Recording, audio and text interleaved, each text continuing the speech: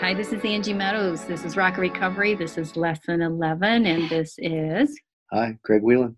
yeah, and he's going to speak up today. Oh, I can't guarantee. He can't guarantee. So if he's mumbling, you guys let him know. Okay, so we're going to screen share here. So if you are on the Angie G. Meadows YouTube, you can see this with the video. If you're on the podcast and you want a PDF, you can go to enablersjourney.com and pull lesson 11 off of there. This is called Anxiety Hides Something. And I'm going to go ahead and start with the first introduction because this is kind of my story.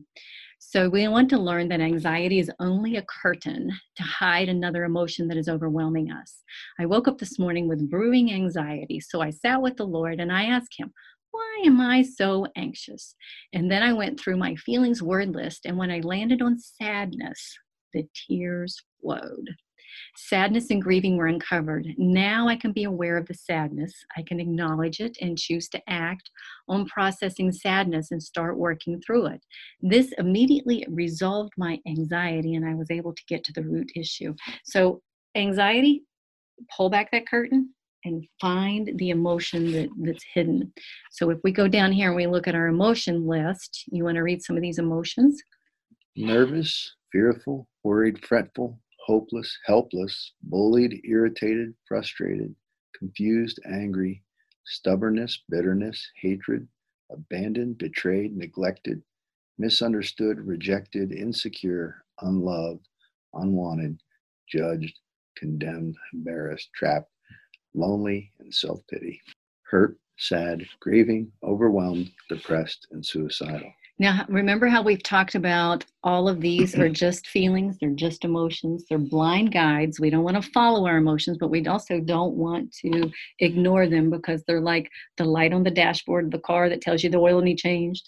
They're like the smoke alarm battery that's going off that says this battery needs changed, or the smoke alarm's going off because there's a fire you need to look for. So you don't want to ignore these emotions, but you sure don't want to identify with them. So that's what we've been working through on this series, is making sure that we do not identify with these emotions. And so that's what I did this day. I realized that I was having, of course, anxiety triggered me to let me understand that, hey, you got something here that needs dealt with. And I found that I had this grieving. So the reason I had this grieving is because my dear friend had just died a few days ago, and I missed him terribly. And I had to process this loss. And this emotion of sadness for him could be overwhelming, but instead, I'm going to sit with it just a little at a time. And I want you to do this with all your emotions. I want you to sit with it a little at a time and process those feelings a little bit every morning until peace replaces all that sadness or all that grieving or all that burden or all that anger. I just want you to sit with it and just feel it a little at a time. So learn to recognize the feeling of anxiety, and whenever I'm stuck in anxiety or any other strong emotion for more than 2 weeks, it is time to admit it and to reach out for help. Obviously, I am not going to figure this out on my own, and I will soon become toxic, and it will drive me to dysfunction if it's not resolved. So a lot of times I can look back in my life and I had a root emotion that's triggered me, that's come up over and over again for like a decade. And I know that I have that emotion because when somebody else comes at me, just like rejection was my big one. So if somebody's just rolling their eyes or doing a little growl because he doesn't feel good, I feel rejected. Well, he's not rejecting me. He's got a bellyache or he feels bad today. And so instead, it triggers that rejection wound and it sends me to self-pity. And it's because I have had this rejection wound from a lifetime that I haven't dealt with. So whenever I'm got something very simple going on in my life that triggers me in a super large way, I know that there's a lot of that hasn't been resolved. Does that make sense? Mm-hmm. Mm-hmm. So a lot of times if you get triggered, like if you're in a rehab and you're getting triggered with somebody in front of you that's maybe bullying you. Well, maybe you've been bullied all your life and you haven't learned how to have your own identity. And so now when that guy just does something that's a little snippy, because that's his personality, instead of just loving him through it, you run. You're like, I ain't putting up with this. Well, that might have been this big, just this little itty bitty thing that this guy said to you. He may have said it in passing because he's dealing with his own crap. And it wasn't about you at all. But it's going to trigger that rejection or that behavior, that problem, that abandonment, that neglect, that being misunderstood from your past, and now it's going to snowball. So you got to be really careful and recognize what behavior is coming at you that's triggering you out of that feelings word list. So let me ask you a question. Anxiety is, to me, I would describe it as fear on steroids. Like, so when I'm being rejected, I'm afraid that he doesn't love me anymore, or she doesn't love me anymore. Or when I'm being bullied, it's a fear that I overreact to it, and that's when it becomes anxiety. That's how I. Right. And so when I'm working with people in recovery, if they are anxious and they don't get to the root of it right away, that anxiety gets so overwhelming that they end up relapsing just to get it to stop, because they can't get to the root of it. So when you're anxious, I want you to sit with this feelings word list, and I just want you to ponder all these and say, what am I really feeling? And then it'll be like a little avalanche of, oh yeah, that happened. And this isn't the first time this has happened to me. This isn't the first time I felt embarrassed or guilt and shame or lonely. This isn't the first time. And then you're going to go back because our emotions have memories. So even when I was 1 and I was 2, my emotions were building patterns like DNA of memories. So if you were abandoned or neglected or abused or hurt and not nurtured when you were a baby, it's very likely that you never can feel like that you can really connect and bond. So then you get attachment disorders. So you've got to heal yourself so that you can learn to attach, and you can learn to attach to safe people. Does that make sense? Mm-hmm. All right, so start with number 1. Unresolved anxiety drives us to substance use and some other dysfunctional behavior to try and rebalance ourselves. Yeah, so if I don't get a handle on that anxiety, that's just one of those little parts of me that's got to be reined in by that strong man. Because if we got anxiety, we got fear, we got self-pity, we got nervousness, we got a hopeless little guy in there. So we got all these little guys. We got depression. We might even have suicide. Those are just little people that are trying to give us a way out from this anxiety, from this suffering emotion. But instead, we're going to take our strong man and we're going to rein in all these little guys. And we've talked about that in lessons past. So number 2. Resolving anxiety with substance use is only temporary fix and results in compounded problems. Isn't that true? Yeah. So like if you deal with your anxiety by just stopping recovery and doing what you want to do and just going back out there, you're going to end up with a lot more problems. Piles it on. And it seems like every time I have worked with somebody who's relapsed over and over again for maybe like a decade, I go back and I find them and I work with them. Man, every time they're worse. I mean, just even over a winter, I'll go back and find them the next summer. And I'm like, whoa, you have not made any progress. You have stayed stuck in this and stuck in this and stuck in that. And so their recovery has to start with those thinking skills. I mean, once we get some stability, we've got food, we got a bed, we got a job, we got a roof over our head. That's the undergirding stability. But now we have to work on emotional stability or we're sure to relapse. And how much do you struggle when you go back 6 months, a year later, and you got to start all over? It breaks my heart though when I see that, like to see they were this close, right? And now here they are again. And I really think that when you recognize I've got suffering, anxiety that's suffocating me, that's going to make me relapse, when you get to that point, don't let yourself get that deep. Instead, immediately start reaching out, start figuring out, and sometimes there is nobody that'll listen to you. They're sick of your junk. So that's when I want you to start writing it. And I can remember when I started my healing, I would literally write 40 pages. Yeah, Dear God, I hate this. I hate that. Why did you let this happen? Why did you let it? And then when I got done, I shredded it or I burned it. And it was like my little sacrifice for the day. There it is, Lord. It's yours now. I did a lot of writing too. Yeah. So sometimes there's just nobody that can handle your pain. There's just too much pain. There's too much suffering, and it's just too big for anybody else to handle. So that's when you take to writing. And most recovery programs have a component to it where you start journaling. Avoiding responsibilities is not a way to avoid anxiety. Oh, and that's true. That makes anxiety worse. I mean, it helps for a little bit, but doesn't it snowball after that? Just another pile it on. Yeah. So number 4, underlying chronic anxiety makes us prone to overact in defensiveness or panic and flee during any minor confrontations, which causes us to lose our employment, our recovery progress, and other structures of stability, our food, our bed, our meals, warmth, any loving relationships that we could have. And I think there's a lot of people that have all those things and still live crippled in anxiety. Like they can't even leave their house for go 10 miles from home. Like anxiety is such a grab a hold of you and keep you down, keep you from moving forward. Yes.